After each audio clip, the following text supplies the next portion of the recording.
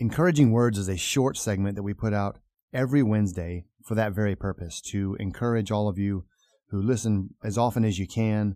We want to be an encouragement to you, and we realize that if we put out spiritual content once a week, that there's a huge gap. There's a lot going on in everyone's life each week.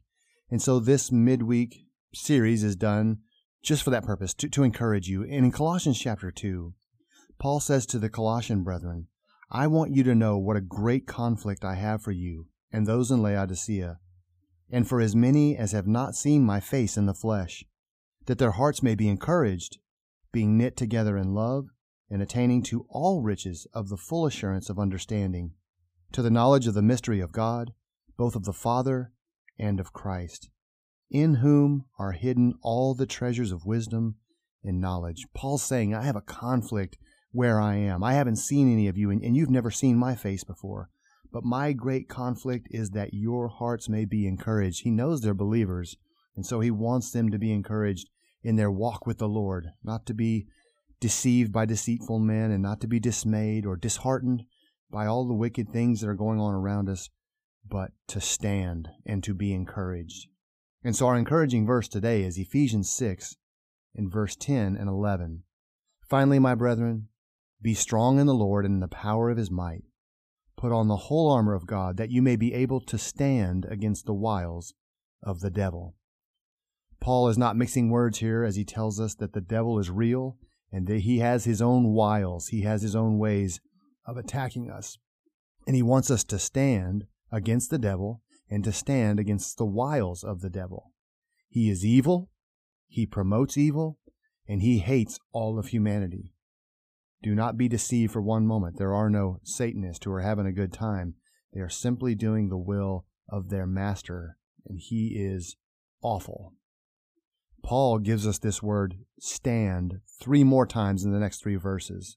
And I'm getting the picture as I go through that he wants us to stand. And he's told us what he wants us to stand against the devil and all of his schemes. We have to realize who he is and what we're actually dealing with. Jesus tells us that he's a murderer and he is a liar, and he's a father of them both.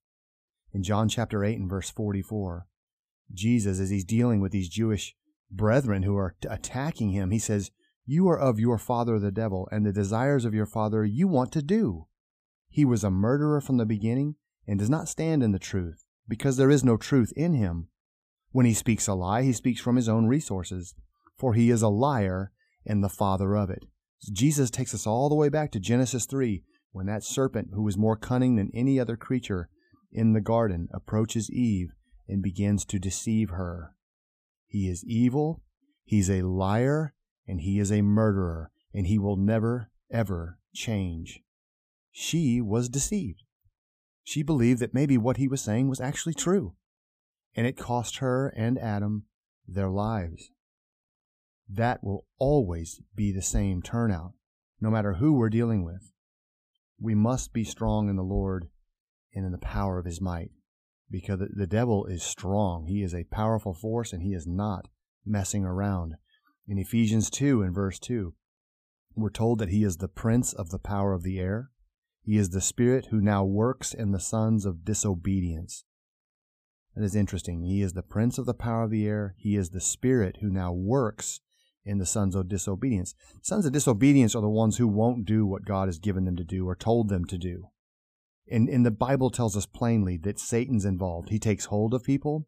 He influences them in all sorts of ways to fulfill the lust of the flesh, to fulfill the desires of the mind, and they are by nature children of wrath. Ephesians 2. Remember, Jesus told us he is your father because the desires that he has are the very things that you want to do. We're told again in God's word that we are not ignorant of his devices. God has told us who he is, and he's made us aware of his schemes. 2 Corinthians 2:11 tells us not to let Satan take advantage of us, for we are not ignorant of his devices. So to Christians, Paul says, look, do not get yourself in a situation where Satan can take advantage of you, because you're not ignorant of his devices. You know exactly who he is, you know exactly what he wants, and you know where he tries to lead you all the time. And so this idea of standing is so important that I am going to fix myself on the rock that is solid, that is true, that is eternal, and I will not be moved because I am clinging to the anchor that saves the soul, which is Jesus Christ ultimately. He is the Word of God. He is the truth. He is the light of the world. And He has come because of His great love for us to show us what is right and what is wrong, and not only those things, but how to stand against that which is evil and how to stand against that which is wrong. Jesus always spoke the truth in love. Ephesians 4:15. Christians are commanded to speak the truth in love. We don't want anyone to be lost, but we're not fighting other people. The Bible's clear to tell us that our warfare is not against flesh and blood. It's against principalities and powers. And when we see it that way, when we understand it for what it is, then we can be kind to everyone around us while standing for the truth and saying, look, I'm not going to budge from this because this matters. And I'm going to tell you what's right. I'm going to tell you the truth because God's given it to me, not because I figured everything out, but because I trust Him and He's right. And there's conviction there when those things are said to people. That may sting, that may hurt a little bit, but it's true. That's why it matters. We have got to strengthen ourselves in the Lord and stand up for what is right.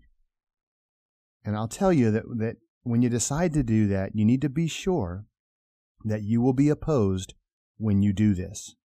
Evil men hate the light, and they hate those who boldly shine it forth. And so if I say to myself, I will take a stand, I will do what's right, I know it's right, I trust in God, there are going to be those who are greatly offended by that stance and by that position. But one thing that no one can take from us is there's integrity there. There is true, genuine integrity from someone who holds on to the truth in humility and humbly and lovingly says it in the most positive way that they can, that this is right. This is the way to go. It's been tested before. We know this is true. We know this is right, and we know this is the right way to handle this. And there is conviction there. And so many can and will turn to the good things that God has provided because there's people who are taking a stand and willing to take a stand. In 1 Corinthians 15 and verse 1, Paul says, Moreover, brethren, I declare to you the gospel which I preached to you, which also you received and in which you stand. We stand in the gospel. We don't stand on our own. We stand in that which is true and which is right. 1 Corinthians 16:13. Watch. Stand fast in the faith. Be brave. Be strong. Let everything you do be done with love. Galatians 5 and verse 1. Stand fast, therefore, in the liberty by which Christ has made us free, and do not be entangled again with a yoke of bondage. That is evil, and that is from the devil. We are to stand fast in the liberty by which Christ has made us free. Peter says it too. He says it in 1 Peter 5:12. I have written to you briefly, exhorting and testifying that this is the true grace in which you stand. What an encouraging note from Peter to say to them, I'm writing to you, I'm writing this short note to you, and I'm exhorting you and testifying to you that this is the true grace, the grace of Jesus Christ, in which you, because you believe in Him, because you follow Him and obey Him, it is the very grace in which you stand. We're not standing alone, and too often it seems like we are. We are not alone. If God is with us, who can be against us? I want to leave you today with a quote that I found from Elie Wiesel. He was a Romanian Holocaust survivor and a famous author. He said this, each one of us must take a side. Neutrality helps the oppressor, never the victim. Silence encourages the tormentor, never the tormented. I think in that very picture we can see that if I say, well, I'm just going to be neutral, I don't want to get involved with this, I don't want to take a stand, then we've helped the oppressor, and we never help or assist the victim of evil. If I remain silent, the tormentor will have his way, and the tormented will continue to be in great pain. Stand, therefore, in the power of God and His awesome might.